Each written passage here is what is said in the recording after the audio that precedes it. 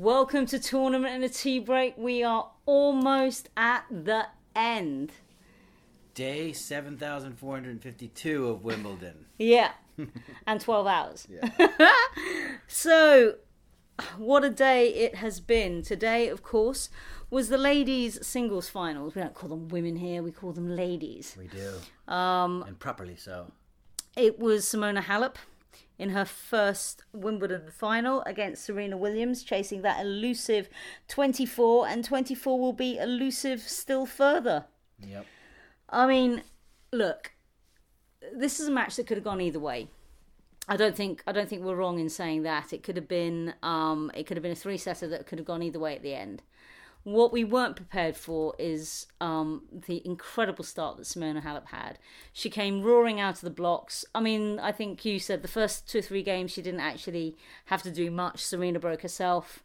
That's true. And, you know, she wrapped up the first set and we thought, okay, Serena's going to come back. And I think it's fair to say in the second set things felt a little bit closer. There were signs of life. Yeah, I mean that visceral roar when she got a point in those either 2-3 game, was it?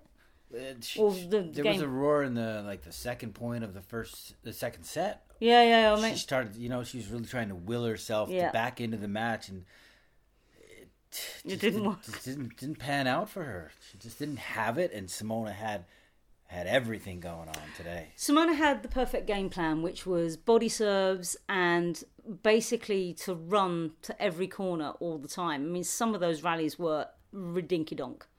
Yep. Some of those cross-court winners that Halep was coming up with were just incredible. And you know what it reminded me of? It reminded me of when Angie beat Serena in Australia, because shots that would have been winners for Williams just came back. She was not prepared to play sequential tennis. She was ready for her first shot to be a winner or force an error, and it was not happening with the way Simona Halep was defending center court today. She was so quick. She was so what's the word to describe her? I mean, she was light on her feet. Yeah. She was executing. She made 3 unforced errors, so she didn't give an inch to Serena Williams. There was no window for Serena playing the way she was playing, which was rather erratic. I mean, we peek at the stats: 17 winners, and 26 unforced for Serena. So a -9 for Serena Williams in the winners versus unforced errors, and a +10 for Simona, who was 13 winners, 3 unforced. But the key to me was the serving, was the precision of the serving, and as you mentioned, the body serving and the tee serving. Simona hit her spots, and she allowed Williams to get a lot of returns in play, but they were ineffectual returns that Simona could then take a rally from neutral and keep it at neutral, and then maybe even take an advantage and then wait around long enough for Simona to make an error, or Serena to make an error rather. It was a fantastic effort from Simona Halep. Yeah, I mean, she admitted in her press conference that she had an idea of what she wanted to do this morning, and that's what she did, and she executed well. I mean, it was an effective demolition in a final. 6-2, 6-2 should not be a Wimbledon final 56 score. minutes. I barely settled into my center court seat before it was over. Yeah, because you did the whole queuing thing to get a seat. But only 1 break point earned for Serena. So, I mean, she really was never threatening at all in the match. It just got away from her. And what can you say? Simona Halep is a 2-time Grand Slam champion, a Wimbledon champion now. It's a very strong statement from her. A woman who lost her first 3 Grand Slam finals has now proven that she's a winner at the Grand Slam level. That's right. I mean, I once said that, to me, she started to look like the female Andy Murray, that she was always going to make it to these finals and never quite get over the line. And it was interesting. Matt Trellope said, the pressing, the furious typing going on at the press benches. Now, I remember when she played Wozniacki, and Wozniacki beat her in Australia, and there was no buzz, there was no excitement or chatting. All you could hear was the rhythmic thumping of keyboards. So I can only assume that people, I mean, I did it. I'd started writing all the colour that goes around an article and was kind of tappity tap tap tap, backspace, backspace, backspace, backspace. And then in the end, when it got to like the break in the second set, I thought, you know what, just rewrite all of this, rewrite it all. It was a surprising storyline, right? A surprising but a happy one. I mean, there are a few players that people don't want to see do well, and you know, Simona Halep. There was such an outpouring love for her when she won the French Open. I would imagine that there's going to be many tweets congratulating her on this win. You know, it was a fantastic final and a very worthy champion, I feel. Absolutely.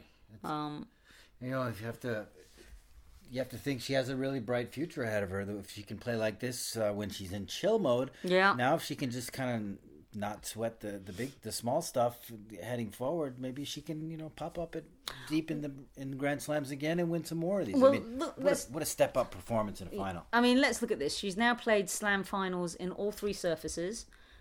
She almost had the Australian one. I suspect the Australian one will be her first hard court Slam. Makes a lot of sense. I think it'll be Australia. I think by the time she gets to New York, she's going to be quite tired. I think Australia, she'll come back, she'll be healthy, she'll be starting out not in chill mode. But I think what was the sweetest thing was that she was like, kind of, I wanted this badge so badly. It's like, what about the trophy? Like, beautiful big trophy. No, I just want to be a member of the thing. Yeah, she was it was so cute. You know, her mother had this dream that she wanted to play in the Wimbledon final. She's won it. She's the first Romanian to win at Wimbledon. I mean, it's just incredible.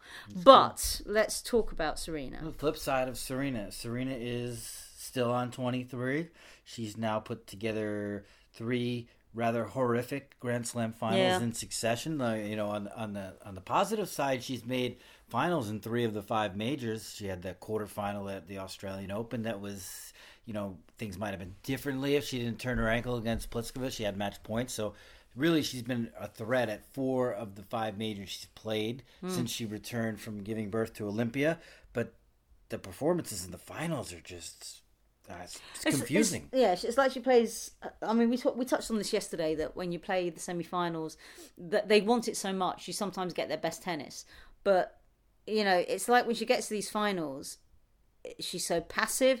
I mean, Serena and passive shouldn't belong in the same sentence. No, and she was. You're right. That's what strikes me. Is she was so passive, timid in the early. Timid's a good word. It's like, you know what it reminded? It was like Halep was the 23-time Slam winner, and Serena was the one going for her first Slam. Just guiding the ball, even when she had smashes that were really kind of felt somewhat routine. She would just guide it into a corner, and there's Halep running it down, you know, baseline to baseline, or just corner to corner, and just making these incredible defensive gets. I mean, she needed to play with more ferocity. She needed to really put some work on the balls, but she didn't until, you know, late in the match, and by then it was too late. But yeah, where does she go from here, Ross? let me put it to you then. You know, Patrick told us when we had the meeting with the coaches that, you know, she's only now been really able to practice and play. You know, since Paris. So she's had scant time to turn it around. And I think, as Ben said, you know, if you come this way, this far, with very little play, what are you going to be like when you get it? But let's look at America. So she's pretty much ruled out San Jose, but we actually think that maybe San Jose will be good, win a lower title and get back. Because one of the things that she said is, I need to get used to winning a final so that when I get to a Grand Slam final, I'll know what to do. Yeah, maybe. You know, that and it feels that way, that she's forgotten, you know, that killer instinct in a final, because there hasn't been that killer instinct in the last 3 finals. I mean, I suspect when she came up against Kerber last year, there was maybe a bit of complacency. I felt that it was like Kerber can't lift her level any, you know, because I know how I've fought Kerber and I know what this level is going to be. And again, if you go down an early break on grass, or it's certainly a double break, you may as well kiss that set goodbye very quickly. And I think that ran along very quickly for her. Naomi outplayed her. Osaka outplayed her completely in the first set, and then she let the occasion get to her, and it just turned out into chaos. And then here, I don't know what to say about here. No, she's not ready to do what she needs to do to get through a final against players that are playing well. And unfortunately for her, the last three players she faced are immensely talented and played great tennis. And she has no step up against these players. She doesn't, like I said, she doesn't have the sequences. I don't think she's fit enough and comfortable enough exchanging in rallies with players the ilk of Halep and Kerber. They're asking her too many questions that she just can't answer right now. If she doesn't get through with first strike tennis, she doesn't have a plan B. And the first, as we mentioned, she was a little bit too timid to play effective first strike tennis. So back to the drawing board. I mean, she's still got time. She's still not even 38. She maybe has to work a little bit harder at her fitness, at her game. And you're right, play some more matches. Yeah, she needs matches. She can't get away with this not turning up until like the day before a slam starts, especially on grass. Okay, so we're done with the grass. New York and the pressure that it brings, 24 and the pressure that it brings just screams to me chaos and disappointment. But let's look at where she could play. So San Jose, which she's pretty ruled out, but I mean I would imagine they give her a wild card, and she almost needs to play an easier tournament and get the win.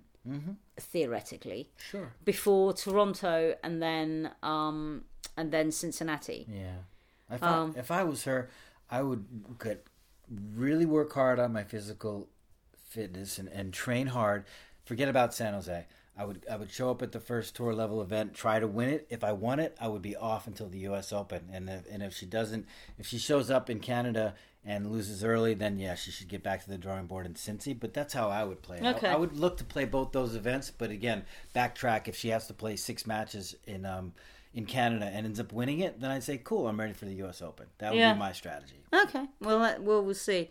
Now, tomorrow, Djokovic and Federer. Wait, there's more? There's more tennis, buddy. Oh, my God. I know.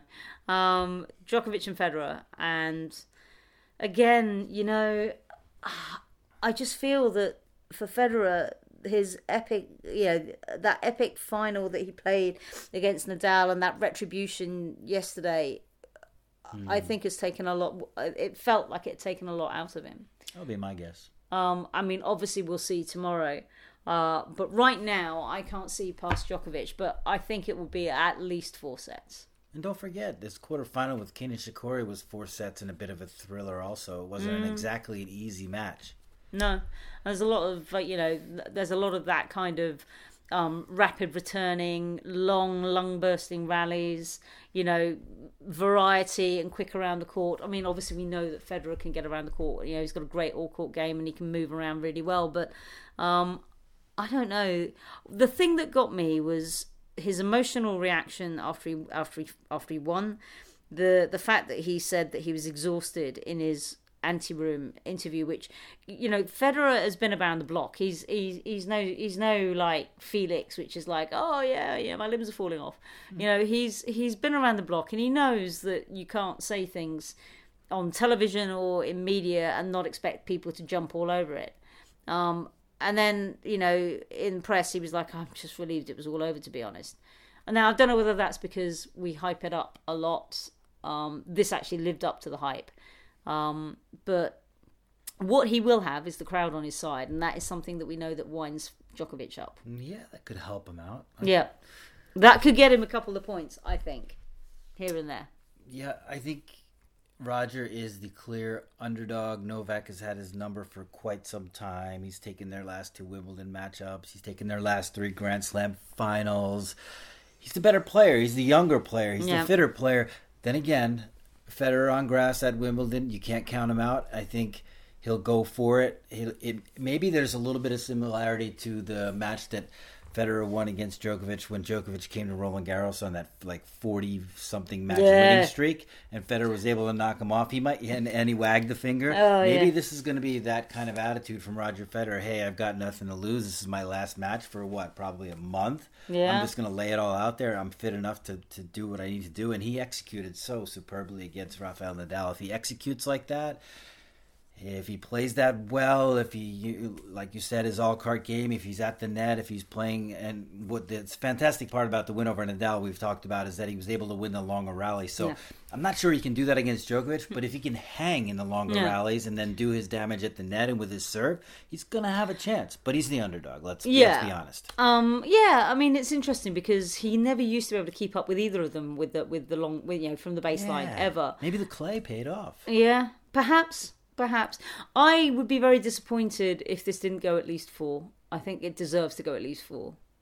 Yeah, it'd be sad if I would be absolutely horrified if this was a straight set. But then we get the women's doubles, which we missed tonight. We are looking forward to that as well. We are. So we will be back tomorrow, one last time this year, with a wrap of the whole shebang. Until then, of course, you've been listening to Roz Sattar from BritWatch Sports. And Chris Otto from Tennis Now. Thank you for listening. Good night.